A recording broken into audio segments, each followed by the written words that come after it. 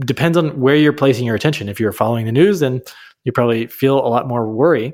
But if you're thinking about, where's the opportunity here for me personally, or for humanity, or for my business, there's people become millionaires and billionaires in times of crisis because people that find solutions quickly, they get out there and they help people with their solutions. So it kind of depends on where you're placing your focus during this time. It's going to dictate how you feel. This is Debbie, and welcome to another episode of The Offbeat Life, where I speak to inspiring individuals who ditched the norm to become location independent. We'll learn how to create sustainable laptop lifestyles from the experts that will help us achieve freedom from our 9-to-5. Hey friend, are you looking to land a remote gig ASAP? Well, did you know that we not only have a ton of online jobs you can apply to on our site, but now we are also sending them straight to your inbox. I'm happy to announce that we will be sending our email subscribers legit online jobs every Wednesday. We have done hours of research, so you don't have to. If you want to be the first one to hear about the remote gigs we find, go to theoffbeatlife.com to subscribe. On this episode, I speak with Derek, who is a former cyclist turned professional author and lifestyle entrepreneur.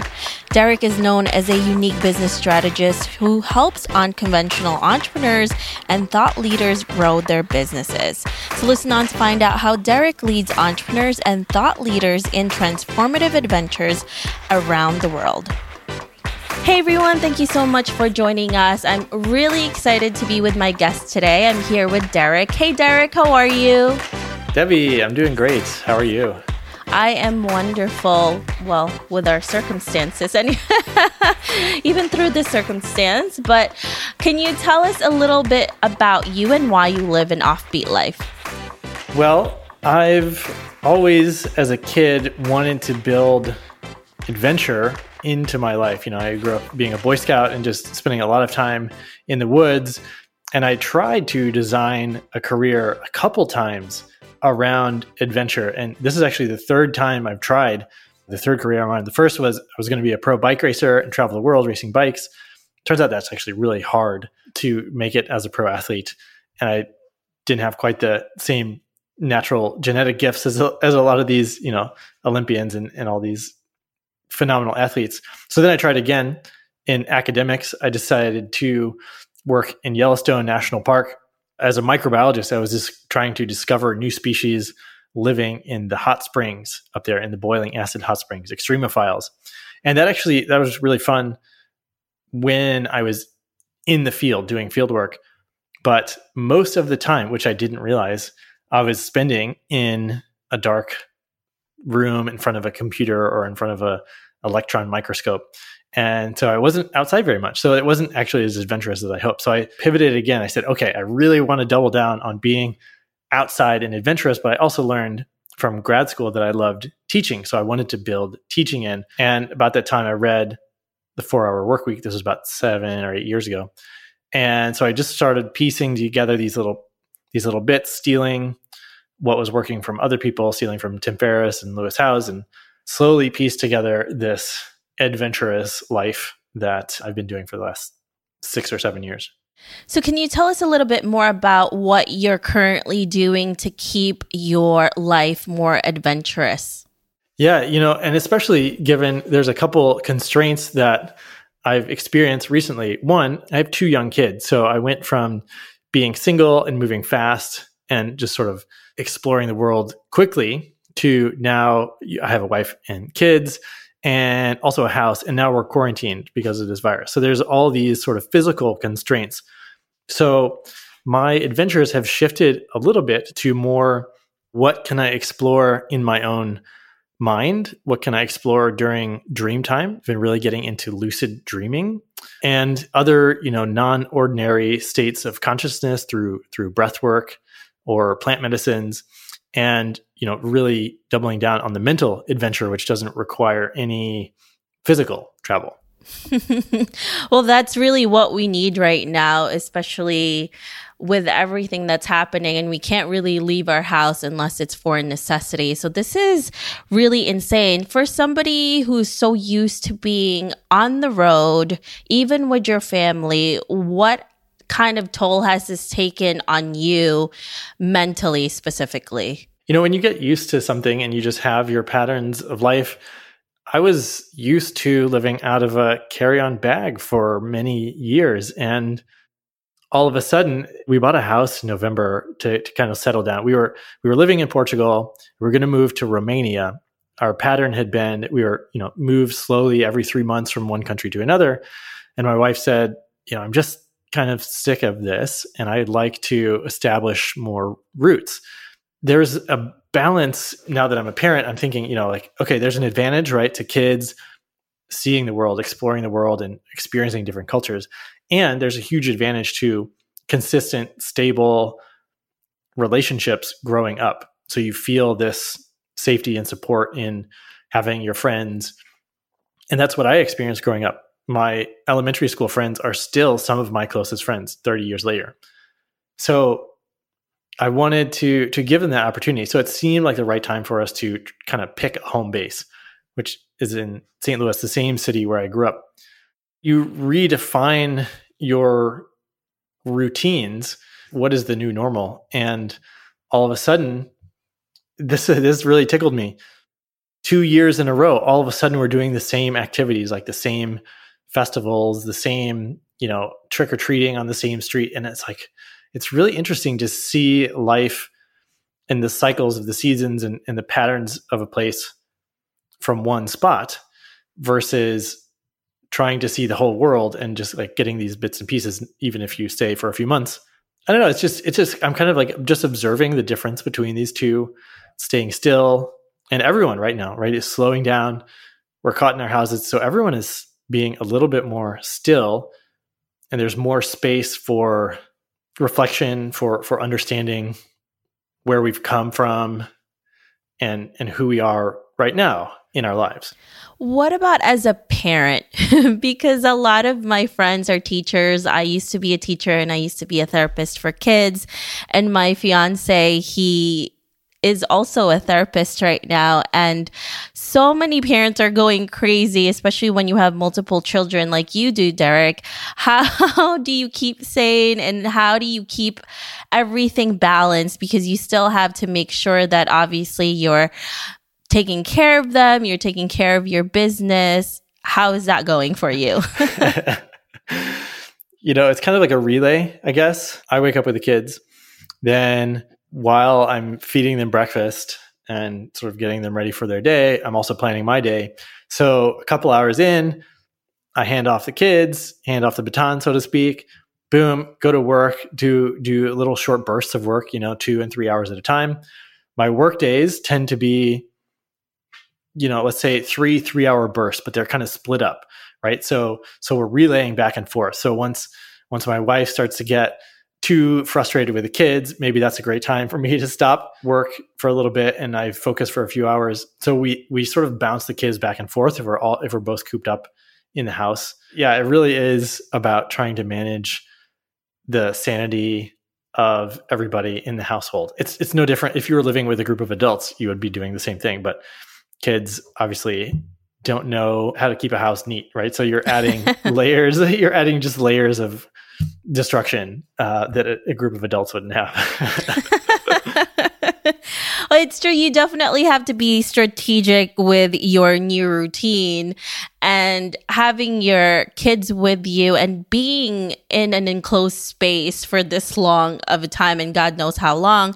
But it's also really interesting, and I was talking to somebody about this before, how even a few months ago, obviously all of our lives were all about being on the phone. Even when we're with our family and friends, we're constantly on our phones, on our computer, and we were just unconnected in a lot of ways. But now that this has happened, we are trying to get more connected face to face. We want to be able to hold each other, to talk to each other in person, to shake a stranger's hand even, because it's things that we really took for granted is something that we're hoping to have. Yes. I mean, what's reminding me is that paved paradise, put up a parking lot. Like, you don't know what you've got till it's gone.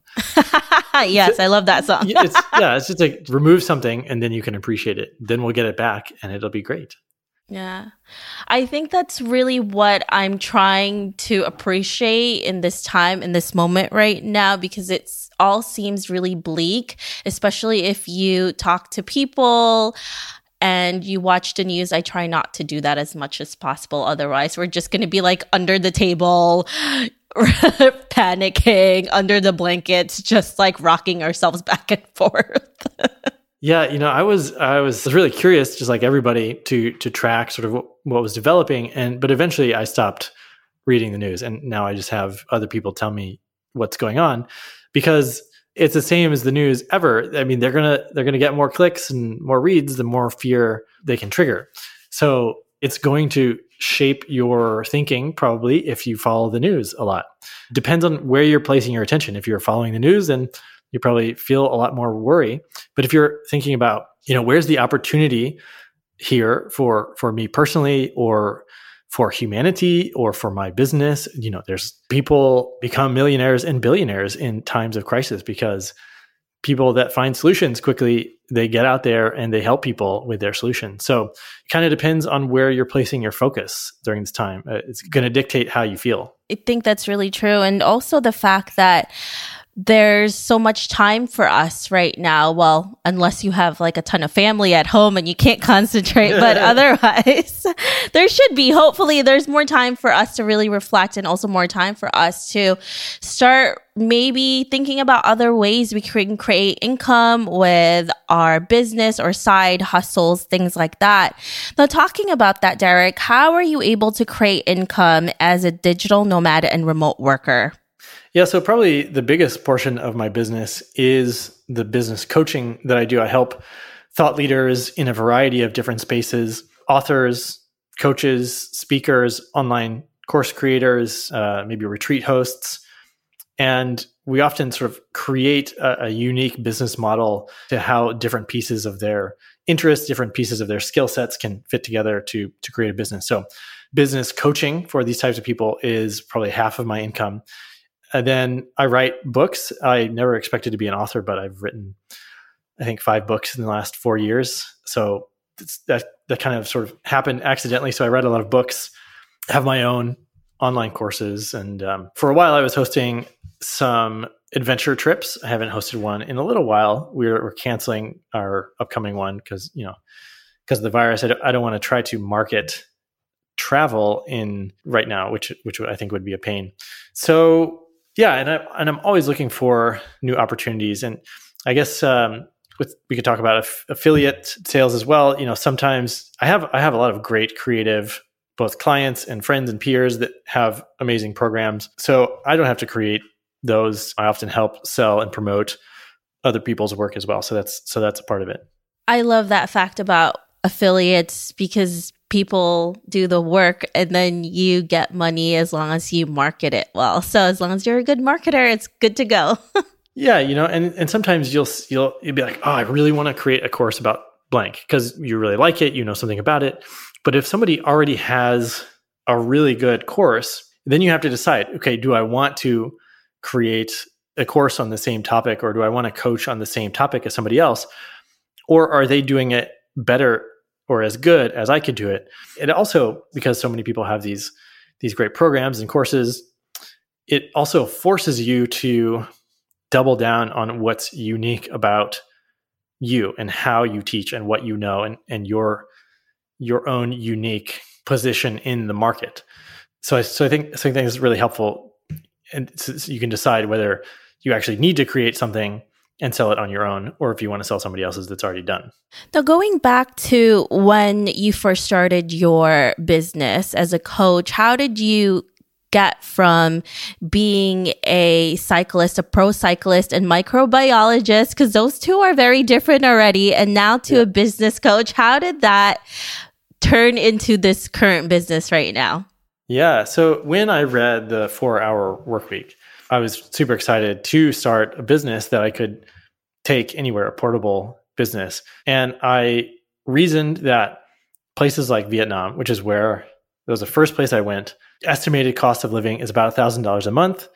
So I said, if I can earn $1,000 a month with a remote business, then I basically have an infinite runway to build a brand, to learn business. And so I started coaching racing cyclists.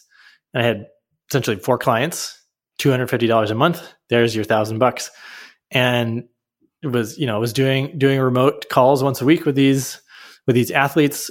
These were athletes that eventually wanted to become pro cyclists, just teaching based on my experience. And that's kind of how I've approached coaching all along. I see a demand or there's a request. People keep asking me about something. So when I started my podcast, The Art of Adventure, 5 years ago, I think you do this. You have a podcasting mentorship or something like that. I think I saw, people were asking me, how do you start a podcast? A lot of times we would meet in my, in the living room of my villa, and we would do these podcast launch boot camps where it'd be like 5 or 6 people, and we get together every week for 6 weeks, and we'd all launch podcasts, and we'd practice interviewing each other, and we'd, help each other design the cover art and use our network to find guests and all these things. So it was really fun. And so whenever I needed money, I would run one of these boot camps, and I think we were charging $500 for the whole program. So if 6 people, I would make $3,000 and do that a few times a year. And again, this is just kind of breaking even, right? Low cost of living in places in the world. Like I was living in Bali at the time, wasn't banking a lot of money, wasn't spending a lot of money. So we call it coconut cash now, but you don't have to earn a ton in order to be able just to sustain your lifestyle, which is why so many, I think, digital nomads go to these low cost places. One of the things that you really said that is so important is finding what people need and want and starting a business from that. So that's really one of the easiest ways to do this, right? I think a lot of times people make this so much more complicated than it is. And it's like you don't need to reinvent anything. Sometimes it's just asking people what they want or listening to what their pain points are and then creating a business from that. Yeah, definitely. And once you've done this a couple times, you can kind of go about it 2 ways. Like you can start a business based around a problem that you're currently solving for yourself and just solve it for everybody else at the same time. So, friends have started, like they're trying to keep track of their annual goals. So they create an app that does it for them. And then they, all of a sudden that's just available as a tool solution for everybody. Then the other way that I often go about it is, what have I already figured out in my life? I figured out how to write a book, publish it. I figured out how to start a podcast, figured out how to run a remote business. So I can just teach from experience. And then, as I'm continuing to develop the business, I can sort of share, here's what I'm doing right now. Here's what's working in marketing. Here's what's working in building a network, all these things. And so a lot of my clients, I'm just sharing up-to-date stuff. Here's what we're doing now. Here's what we're seeing. Here's what's working and what's not working. Yeah. Now, right now, currently, what is the biggest setback that you're encountering as an entrepreneur? Because someone may look at you, Derek, and say, well, he's doing really well. He's traveling the world. Now he has a base. He has a beautiful family. Everything must be going so well, right? Little do they know that there is still issues and problems. It's just different in different parts of your business and different times in your business. Yeah, I think that's a great question. What I'm working on right now is learning Facebook ads. I've built this entire business, and this is, I think because there's such a leverage in social media and online marketing, they double down on that skill set right away. And I've grown my business pretty much entirely based on personal relationships. So, just going and building relationships with ideal customers and clients or podcast guests or whoever. And so the sort of looking and saying, like, here are the skills that I think I need to develop for the long term for this career. Having a solid sense of paid Facebook ads or Instagram ads will really help. Even if I don't end up, even if I end up hiring an agency to run these ads for me eventually, I want to know the inner workings of it so that I can speak knowledgeably about it. So right now, yeah, I'm actually running my first Facebook ads campaign for basically I'm giving away copies of my book, and then people sign up, and I'm growing my list in that way. I'm also on the same boat. I'm trying to figure out Facebook ads as well. I think it's definitely a different sort of ball game, and I agree. I also feel like we have to learn it before we hand it off, because for me, it's so important to understand what they're doing just in case anything happens, and also to understand what's going on. I think that's so important to do with your own business. Yeah, it's I'm finding it very fun and enjoyable just to think about this line of marketing and how people engage, because I've clicked on ads on my Facebook and have led me to eventually buying something. I watch a video, I read about something, I get to know a new person who all of a sudden their ad came up and I never met them before, but all of a sudden now there's a real person behind it, a real business behind it. So now being on the other side, right? And how do I want to build a relationship with people that I've never met before through these ads is kind of a fun way to think about it. Yeah, and to figure out their strategies, how they get people to click on their ads is also really fun. I think it's anything that we learn from. I think a lot of times as entrepreneurs, we're always trying to problem solve something. So the more you learn, the more you know, and the more money you make. Yeah. And one of the truisms I'm experiencing right now is that, there are some best practices in marketing, but really marketing is an experiment. Let's see what works. So there's a huge space for playfulness there. Like, here's an idea that we have. Let's try it. And if it gains traction, or if people are into it, if you're doing a challenge, or if you write a funny headline, or whatever it might be, there's just a lot of sort of joyful playing that can happen in marketing. And what was that show? Mad Men? In that show, he's like, imagine there's a guy, he's driving this car and he looks down at his watch, and he's like painting the picture, but he's just kind of making it up. It's just this story that he's making up. And everyone's like, I love it. It's amazing. That's getting to experience that is really fun. Yeah. And seeing it come to life, and then understanding if people are drawn to it, or maybe you have to pivot and change strategy. So it's really interesting to figure these things out. Now, Derek, let's fast forward to 30 to 40 years from now, and you're looking back at your life. What legacy would you like to leave, and what do you want to be remembered for? 40 years from now.